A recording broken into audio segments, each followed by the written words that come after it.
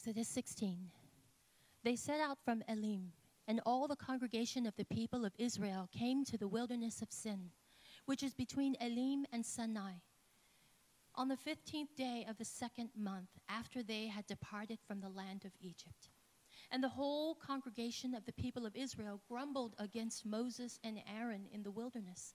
And the people of Israel said to them, "Would that we have died by the hand of the Lord in the land of Egypt, when we sat by the meat pots and ate bread to the full? For you have brought us out into this wilderness to kill this whole assembly with hunger."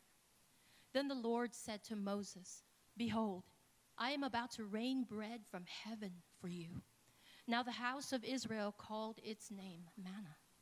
It was like coriander seed, white, and the taste of it was like wafers made with honey. The people of Israel ate the manna 40 years till they came to a habitable land. They ate the manna till they came to the border of the land of Canaan. Excerpts from Exodus 17. All the congregation of the people of Israel moved on from the wilderness of Sin by stages, according to the commandment of the Lord, and camped at Rephidim. But there was no water for the people to drink. The people thirsted there for water, and the people grumbled against Moses and said, "Why did you bring us up out of Egypt to kill us and our children and our livestock with thirst?" And the Lord said to Moses, "Pass on before the people, taking with you some of the elders of Israel, and take in your hand the staff which you struck the Nile.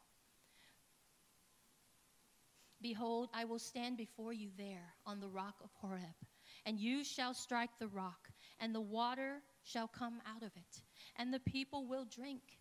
And Moses did so in the sight of the elders of Israel. Excerpts from John 6. When they found him on the other side of the sea, they said to him, "Rabbi, when did you come here?" Jesus answered them, "Truly, truly, I say to you, you are seeking me not because you saw signs, but because you ate at your fill of the loaves. Do not work for the food that perishes, but for the food that endures to eternal life, which the Son of Man will give you. For on him God the Father has set his seal." Then they said to him, What must we do to be doing the works of God?" Jesus answered them, "This is the work of God, that you believe in him he has sent." So they said to him, "Then what sign do you do, that we may see and believe you? What work do you perform? Our fathers ate the manna in the wilderness, and it is written, 'He gave them bread from the heaven to eat.'" Jesus then said to them, "Truly, truly, I say to you, it was not Moses who gave you the bread from heaven, but my Father gives you the true bread from heaven. For the bread of God is he who comes down from heaven and gives life to the world." They said to him, "Sir, give us this bread always." Jesus said to them, "I am the bread of life. Whoever comes to me shall not hunger, and whoever believes in me shall never thirst. Truly, truly, I say to you, whoever believes has eternal life. I am the bread of life. Your fathers ate the manna in the wilderness, and they died. This is the bread that comes down from heaven, so that one may eat of it and not die. I am the living bread that came down from heaven. If anyone eats of this bread, he will live forever. And the bread that I will give for the life of the world is my flesh." The Jews then disputed among themselves, saying, "How can this man give us flesh to eat, his flesh to eat?" So Jesus said to them, "Truly, truly, I say to you, unless you eat the flesh of the Son of Man and drink his blood, you have no life in you. Whoever feeds on my flesh and drinks my blood has eternal life, and I will raise him up on the last day. For my flesh is true food, and my blood is true drink. Whoever feeds on my flesh and drinks my blood abides in me, and I in him. As the living Father sent me, and I live because of the Father. So whoever feeds on me, he also will live because of me. This is the bread that came down from heaven, not like the bread the fathers ate and died. Whoever feeds on this bread will live forever. The word of the Lord.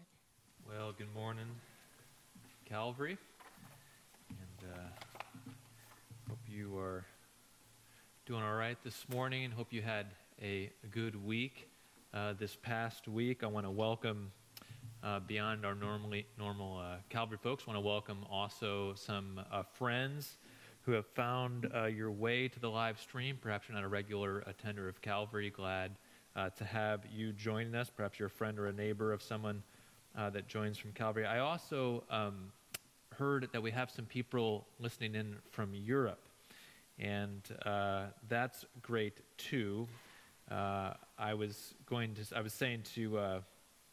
meant to say to those of you that are joining locally, I'd love to meet you if I haven't met you yet. If you're joining from Europe, I don't suppose I'll probably be meeting you anytime soon, but very glad that you are here too.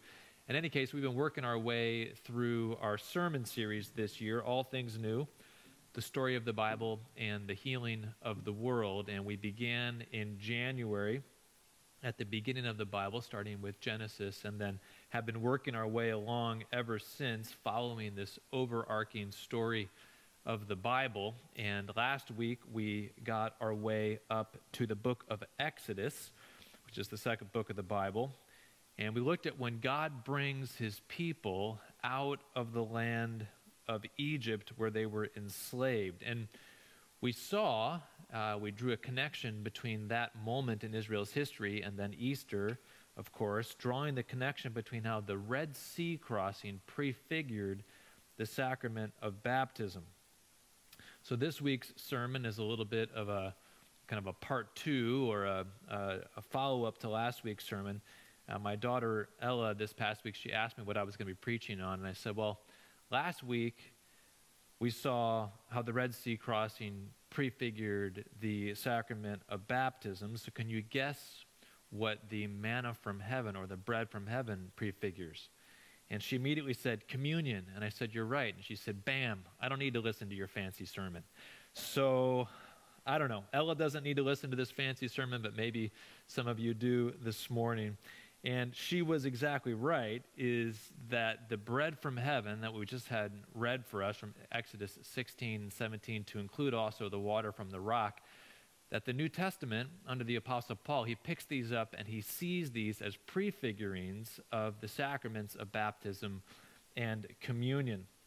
I read this passage last week. I'm going to read it just briefly again for us here this week. But 1 Corinthians 10, where Paul makes this connection, verses 1 through 4, he says this: I don't want you to be unaware, brothers, that our fathers were all under the cloud, and all passed through the sea, and all were baptized into Moses in the cloud and in the sea. So he's referencing this crossing through the Red Sea.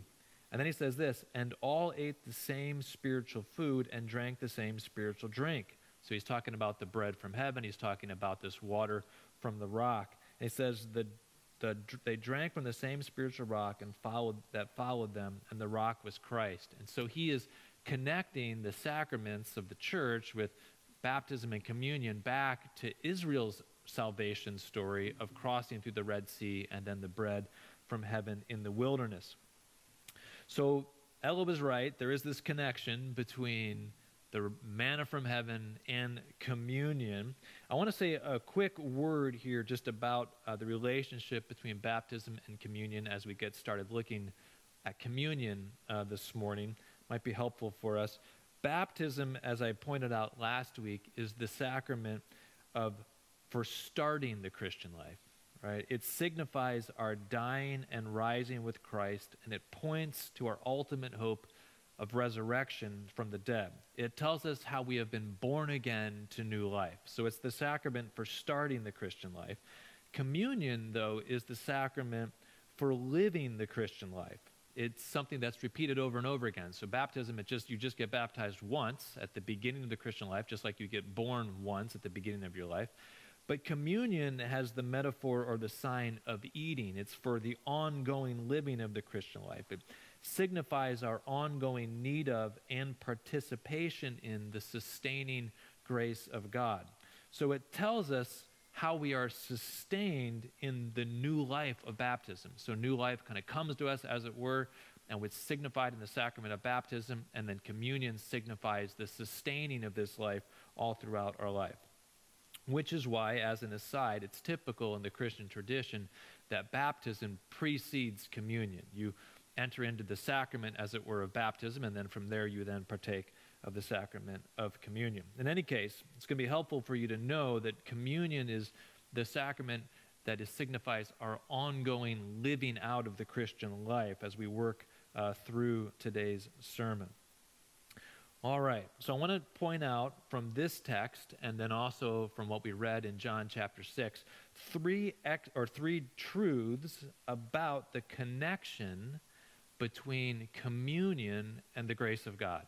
So 3 truths about the connection between communion and the grace of God. The first 2 truths we're going to find in the Exodus story itself, the first communion, as it were, in the wilderness. And then the third truth we're going to draw from Jesus' words in John chapter 6, where Jesus picks up the Exodus story. He picks up Exodus 16 and 17, and he develops it further and gives more insight. So, without further ado, let's jump into Exodus 16 and 17. And here's our first thing I want us to see about communion, the first truth about communion and the grace of God in Exodus 16 and 17. Communion is a reminder that God's grace is unmerited. Communion is a reminder that God's grace is unmerited. Let me provide a brief recap of Israel's story up to this point. The Lord had seen the suffering of Israel. They were down as a nation in Egypt. They were enslaved, so God came down to save them. He atoned for them by the blood of the Passover lamb. He redeemed them from slavery through the waters of the Red Sea. And now, in Exodus 16 and 17, they are in the wilderness on their way to the promised land. That's where we pick up the story. Everything has been looking good up through chapter 15, but then we get to 16. And no sooner have they started their journey toward the promised land when they begin to despair for lack of food. So they say in 16:3, you can see their despair in action. They say, "Would that we had died by the hand of the Lord in the land of Egypt, when we sat by the meat pots and ate bread to the full." So thinking back on their time in slavery in Egypt, and they're like, oh, how much better our lives were back when we were slaves. Like, oh, that we had just lived back in the time of Egypt, or that we had died while we were there. Right? The Israelites have just been miraculously delivered from slavery out of the land of Egypt with great signs and wonders. I mean, the Red Sea crossing isn't the only thing that we've seen, right? I mean, all the plagues that came before that broke Pharaoh's will, that released them out of the land. And now here they are at the first sign of difficulty after they've crossed over the Red Sea, and they are in despair, which I think, frankly, is pretty typical. This is so much a metaphor for not only the story of Israel, but also the story of our lives as well. It's all the stuff in the past. Sometimes we just forget so quickly about how God has delivered us, and we begin to despair at the first sign of trouble. It's as though God is only as good as his last miracle. Sometimes I used to feel like this when I was a beginning preacher, right? I'd preach a good sermon and people would be like, oh, that's a great sermon. And then I would think, I got to do it again. If I don't do it again, people are going to stop thinking I'm a good preacher, right? At some point you have to just let go of all that, right? But the point is that God is as good as his last miracle. He is better than his last miracle. He continues on doing miracles. If I were God at this point, I probably would have had a thing or two to say to the Israelites about their faithless attitude. But then we read what God does. He doesn't bring condemnation. He brings relief.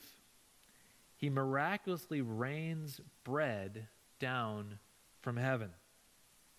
So this miraculous bread, it appears in the morning with the dew. Verse 14 describes the bread as a fine flake-like thing, fine as frost on the ground. So it's hard to kind of get a picture exactly of like what that is and why you would want to eat it, right? But here this fine flake-like thing appears like frost or like dew on the ground, and they would go out and they would collect all this and they would eat this as their bread.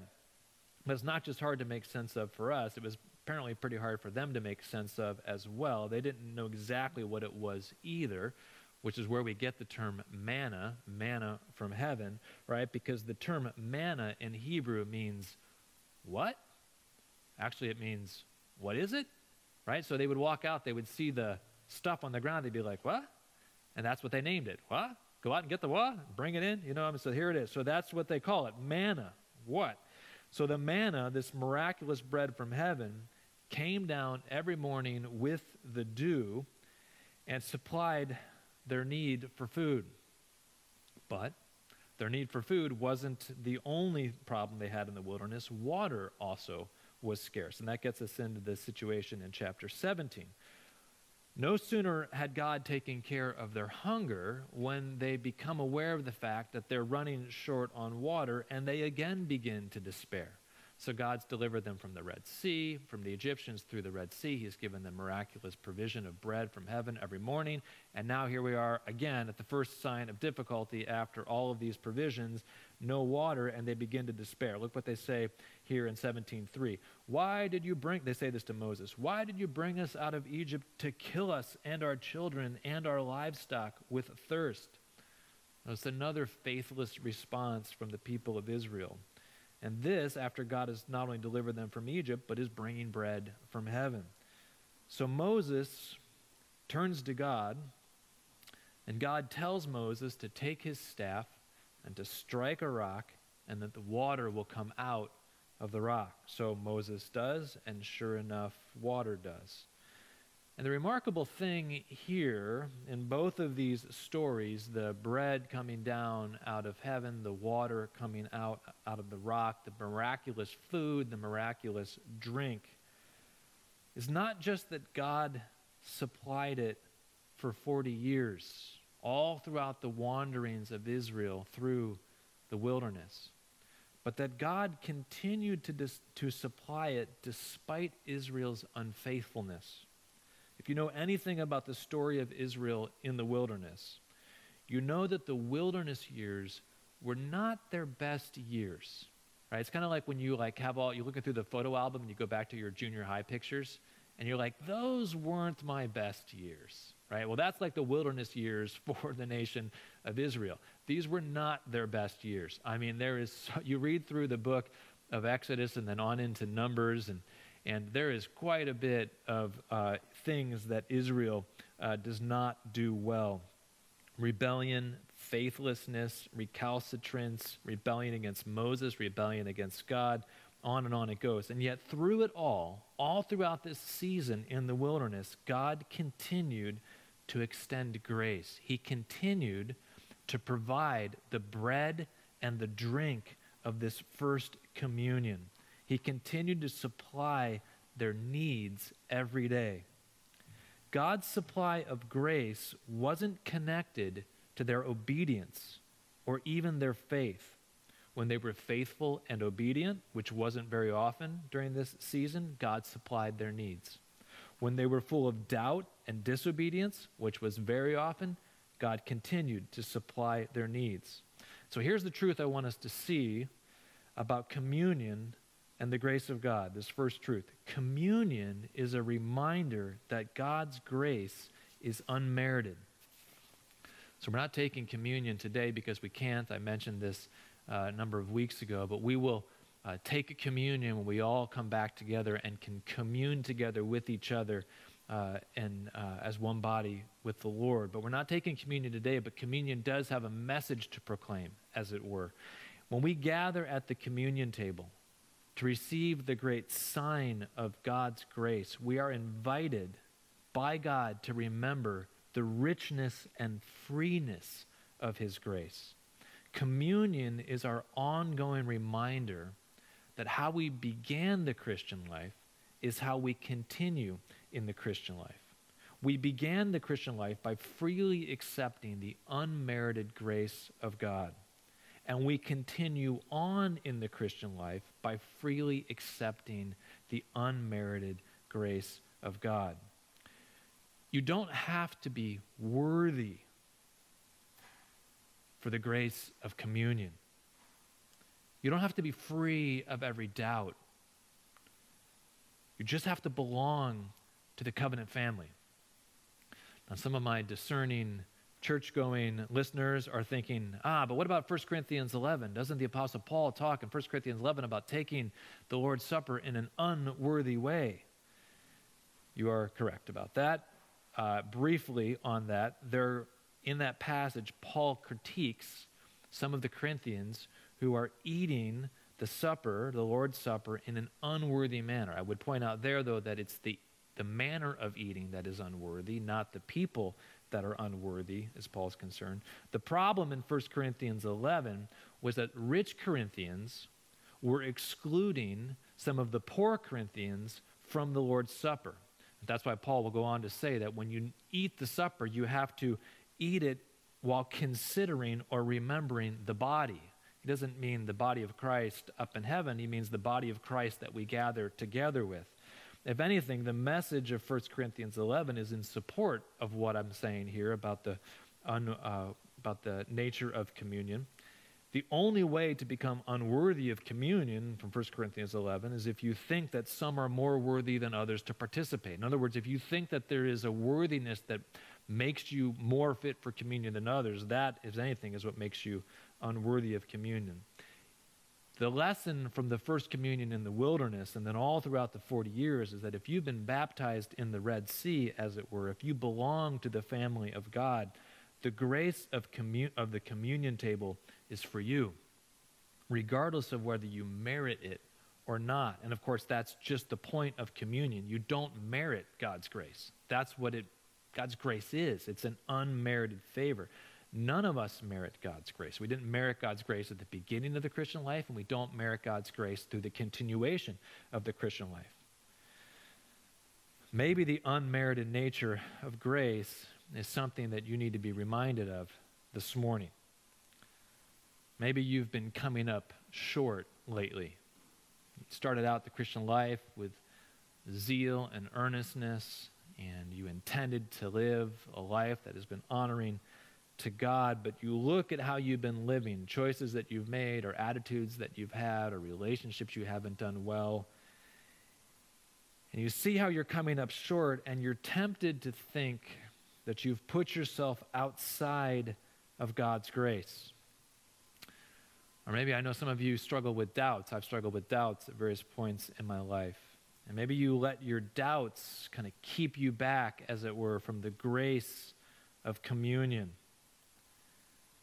Let me encourage you to lay aside the presumption that you have to somehow merit or be worthy of God's grace.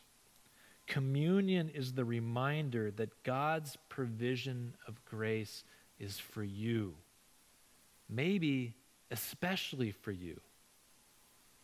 If you stand in need of God's grace, then God's grace stands ready to meet you.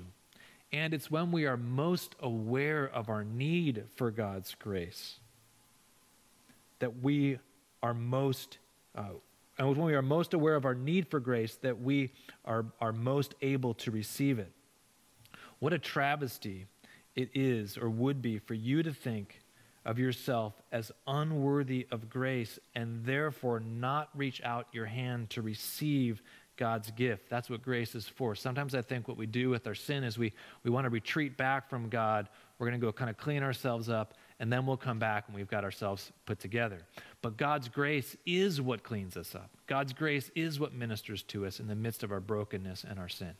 So don't retreat back from God because things aren't as they should be. Of course they are not as they should be. That's why you need the grace of God in your life. Communion is the great sign that we come to over and over again throughout our Christian life that reminds us that we come to Him for grace in the midst of the journey of this life through the wilderness. You don't need to be at the end of the journey in order to partake of communion. You just need to be on your way along the journey.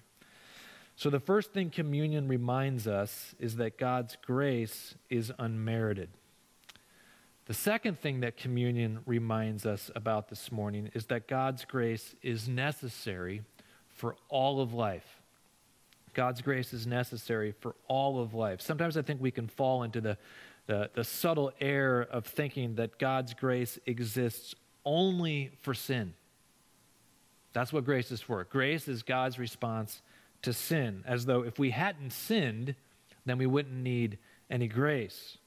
But the story of Israel's first communion says the opposite of that. The Israelites needed God's provision in the wilderness simply because they were creatures, quite apart from the fact that they were sinners. That first communion in the wilderness wasn't God's response to their sin. It wasn't as though God looked down upon their sin and said, okay, I'm going to have to somehow take care of the fact that they're sinners, right? He looked down upon their need, and he reached in with his grace and supplied their need, which is to say that we were in need of God's provision because we are human beings, not because we are human sinners. Adam and Eve, in their primeval perfection, they too stood in need of God's daily provision. That's why God put Adam and Eve in a garden with fruit trees and streams of water. He supplied all of Adam and Eve's needs prior to their sin, precisely because they had needs prior to their sin. It wasn't Adam and Eve's sin or Israel's sin that made them needy. It was their existence as creatures that made them needy. And we too need, no less, our daily bread. We too need God's sustaining grace every day of our lives, even apart from our sin. Every time we come to the communion table, we are being reminded that we are creatures standing in need of God's provision, and that God supplies that provision. Sometimes we can too narrowly think of communion as God's provision in light of our sin, as though grace is what we need only because we've fallen short of God's ideal, and that what communion is a time to gather together and everyone think about their sin and how they've fallen short, and then in thinking about their sin, we can then be reminded that God's grace is unmerited.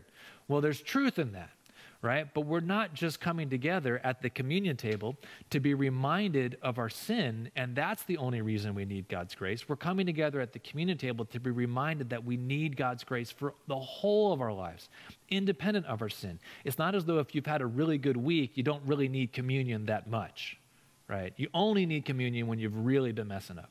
No, we need communion our whole lives, because communion is the great statement, the great sign about how we always need the life of God. Jesus, as we'll see in a moment, refers in John 6 to his body and his blood as the life of the world. Just like the Israelites, we will always eternally need the life that God supplies, even after God has finished his redemptive work. It's not as though once God has completely perfected us, he has completely finished his work in our life, that we will no longer need the life of the world. We will always need God's grace. Not always to heal us from our sin. Someday the grace of God will have healed us fully from our sin, but we will always need God's grace to meet our creaturely needs. So maybe that's a needed reminder for you this morning. Perhaps you've only tended to think about your need of God's grace with respect to your failures and your spiritual life. But with the rest of your life, you've tended to think, I've got this covered. And so you've unwittingly compartmentalized your life. The spiritual side, the religious side, the ethical side of your life. You consciously acknowledge your need of God's grace in that area of your life. But the natural side of your life, what perhaps you sometimes subconsciously think of as your real life, you think that you need only your own ingenuity, resourcefulness, and perhaps a bit of luck. And when you think about God's interaction in that area of your life at all, if you do, you think about having perhaps some divine blessing. But you certainly don't need divine grace. It's not as though you're as dependent upon God for all the natural stuff as you are for the spiritual stuff. But that's the wrong way of thinking. We are as dependent upon God for the natural aspects of our lives as we are for the spiritual aspects of our lives. We need God's grace for the whole of our lives. We need God's grace in order, as Paul says, to live and to move and to have our being. All of life is a gift that God gives us. That's what grace is. It's the gift of life, the life of the world. That is the grace that God gives to us. All of life, then, as a gift, as a grace, is to be received with gratitude, with humility, and with trust. So where in your life do you need communion's reminder that God's grace is necessary and provides what is needed for all areas of life? Where do you need to stop perhaps compartmentalizing your life? Where do you need to cease striving in your own strength as though certain parts of your life were up to you? Let communion remind you that God's grace extends to the whole of your life. So the first thing communion reminds us is that God's grace is unmerited. The second thing communion reminds us is that God's grace is necessary for all of life. And the third thing, the final thing that communion reminds us about this morning is perhaps maybe the most important, that God's grace is a person. And for that we turn to John chapter 6. Jesus picks up the story of Israel in the wilderness with the bread from heaven, the miraculous provision of God under the prophet Moses, and he develops it further and makes a point about himself and about the personal nature of grace. To give you a bit of context of what's going on in John chapter 6, Jesus has just fed the crowd of 5,000. This is one of his most famous miracles. It's the only miracle, actually, that is written in all four Gospels. So this is the only miracle all four Gospels talk about. Jesus has just fed the 5,000, and you would think that everyone would be very impressed, and in many ways they were quite impressed. But in another respect, there were some diehard religious folks that were very dedicated to Moses who weren't as impressed as you might think. And so they say to Jesus, this was all, well and good what you've done here, Jesus, with the 5,000 and the feeding of the 5,000, but show us a sign of your true greatness. Prove to us that you are better than Moses. You just fed 5,000 here, which was great, but our father Moses, he fed the entire nation of Israel for 40 years in the wilderness. So look at Jesus' answer here in 6:32 through 33. He says this to them, "Truly, truly, I say to you, it was not Moses who gave you bread from heaven, but my Father gives you the true bread from heaven. For the bread of God is he who comes down from heaven and gives life to the whole world." And they said to him, "Sir, give us this bread always." Look what Jesus is saying here in this passage. He's saying, my Father gives the true bread that is the life for the whole world. Your first error, Jesus is saying, is that you think that the bread came from Moses. Moses wasn't the one that gave bread to all the people in the wilderness. That came from my Father. Your second error is that you thought that bread for Israel was sufficient. I come to give bread to the entire world. And the people are like, okay, that sounds pretty good. Give us some of this bread. But they're not yet getting Jesus' point. He's not just another prophet like Moses, except that he gives better and more miraculous bread. Jesus doesn't just give miraculous bread from heaven. He is the miraculous bread from heaven. This is the point that he is making. Verse 35, Jesus said to them, "I am the bread of life.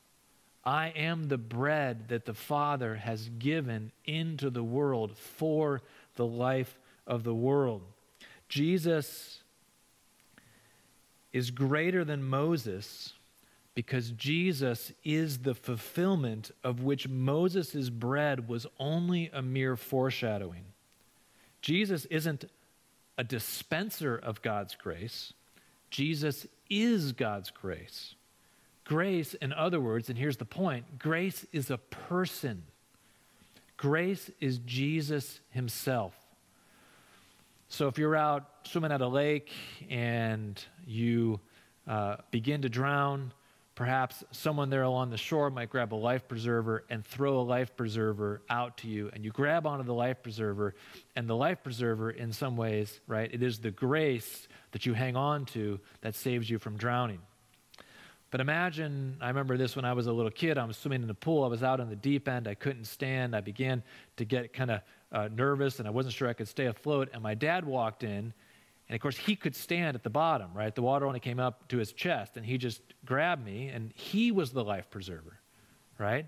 So he himself was the grace that saved me. He didn't throw something to me, he himself came and became the grace. Grace is a person, Jesus is teaching. Jesus is saying, I am the grace that God has given. I am the bread that has been given into the world that is for the life of the world. The bread that comes down from heaven that gives life to the world is not a thing. It's not a substance. It's not some spiritual power, but it's a person. It's Jesus. And this is why we often say that Christianity is a relationship. Because you can't get the grace of God independent of a personal relationship with the Son of God. If you want all the bounty of God's goodness to be poured into your life, then you need the person of Jesus Christ. Not just because he is the only one who gives grace, but because he is the grace that is given. Jesus makes explicit the connection of all this to communion in verse 6:53 when he speaks of eating both his body and his blood. So he kind of brings it all full circle. And to eat his flesh and to drink his blood is to have, Jesus says, life within yourself. We don't have life in ourselves, right? We don't have what it takes in us. We need God, not just because we're sinners, though we certainly need God because we're sinners, but we need God because we're creatures. And Jesus comes with life for the whole world, the life of God for the whole world. And to take him into us is to take into us his life. When we eat the bread and drink the cup, we are not signifying our consumption of Christian ideas or Christian concepts, nor are we signifying our general commitment to a particular faith, the Christian faith. We are signifying our consumption of Jesus himself, the living Christ. He is the great reminder, communion is the great reminder that we are one with Jesus the person, not merely Jesus the concept. We must take him into ourselves, not just his ideals and his priorities, but him. Communion is the great sign that reminds us of our oneness with the person of Jesus. And maybe that's something that you need to be reminded of this morning. Maybe you've lost sight a bit of the personal nature of Christianity, the relational nature of Christianity. Perhaps you've fallen into a habit of thinking about your Christianity or your faith as more of a religious, ethical system, a particular way of living. Perhaps for you, the Christ of Christianity has faded far into the distant background. I think this can happen to all of us. I know that it can happen for me, even as a pastor and as one who's given my life to ministering the grace of God through Christ to others. There's just so many components to the Christian life, so many components to ministry, and it's easy to begin to think about ministry or to think about the Christian life and all the intricate scaffolding that comes with it, that you lose sight of the reason behind it, the person of Jesus Christ. I remember there's a point where I was in my life, this is probably about 4 or 5 years ago, and I was thinking about just all of the kind of the theological worldview that kind of undergirded the Christian faith and that made sense of the Christian faith. But I remember thinking as the kind of the clarity of all that was like very evident to me. I remember thinking there needs to be a person at the top of all of that. Like I don't need to connect with just the ideals of Christianity and the wisdom of Christianity and the logic of Christianity and the meaning of Christianity. I need to connect with the person who gives birth to all of this, with Jesus himself. Loyalty to a system or a way of life will not be enough over the long haul. You cannot live your life as a Christian loyal only to a cause. We need to live our lives to have sustaining obedience. We need to live our lives with loyalty to the person of Jesus. Every time we take communion, it's a reminder that our hope, our loyalty, our devotion is to a person, to the person of Jesus Christ. So if you're a Christian this morning, the next time we gather together for communion, let it be a reminder to you that your hope lies in your personal relationship with Jesus. There's a life to be lived, to be sure, but it all flows out of the personal intimacy that we have with Jesus. And communion is a reminder, an invitation back into this connecting with the person of Jesus. Start there, and then you can work your way out to the rest of your life. Maybe you're not a Christian this morning. Maybe you've only ever looked at Jesus as a teacher, a philosopher, a sage, a leader of a way of life, a system of thought, a founder of a religion. It's perhaps never even occurred to you that you could or should know him personally, that it's even possible to know him personally. Perhaps you've thought of becoming a Christian like you've thought of joining a political party. It's joining a cause, but there's no one single person that you would know personally in that. That's not what the Christian faith is like. The Christian faith invites us into the cause through the person of Jesus Christ. And we start off our lives as Christians by meeting the founder of all of it, the one who is himself the bread of life that God has given down into the world for the life of the world. Christianity is not devotion to or even trust in a religious system. It is devotion to and trust in a living person. If you seek the goodness of the Christian faith, if you want to know more about the goodness of the Christian faith, if you want to explore the goodness of the Christian faith, then let me encourage you to seek after the living person of Jesus, the living resurrected person. This was the whole point of celebrating Easter last week. Jesus is alive and able to be known. It is crazy, actually. I mean, let's just call it what it is. But what we're saying is that this man came from God, was here 2,000 years ago, crucified, died, resurrected, and is living now in such a way that human beings can know him. And that in knowing him, his resurrection power is unleashed into our lives. And that all the life that comes out of, all that we think of as living as a Christian, comes out of knowing this living person, Jesus Christ. Let me encourage you, if you want to be a Christian, that's where you start. You start with the person of Jesus Christ and his invitation to be known, to reach out to him, to seek him, and to know him. There's a lot more one can say, one should say about communion. I don't pretend to know exactly how all of this works. We've been having a long conversation with the staff about communion and exploring a lot of the theological questions. Maybe there's a lesson to be learned from the example that we see in Exodus 16 about why the Israelites called the bread from heaven manna. They named it a question. Maybe that's a bit of what I say every time I come to the communion table. It's a question. It's a miracle. It's not fully known. The Israelites didn't understand the manna. That's why they called it manna. But they knew it was from God. They knew they needed it, and they received it, and they ate it. And maybe that's all that God asks of us when we come to the communion table.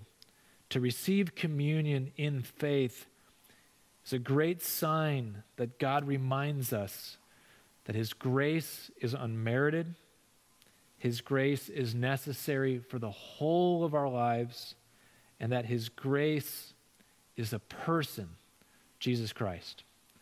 So when we come together again, next time we celebrate communion, let's remember those things, but let's remember what communion teaches us, not just in the moment of communion, but for the whole of our lives. God loves us, he cares for us, he's supplying for us all that we need through his Son, Jesus Christ. Let's pray.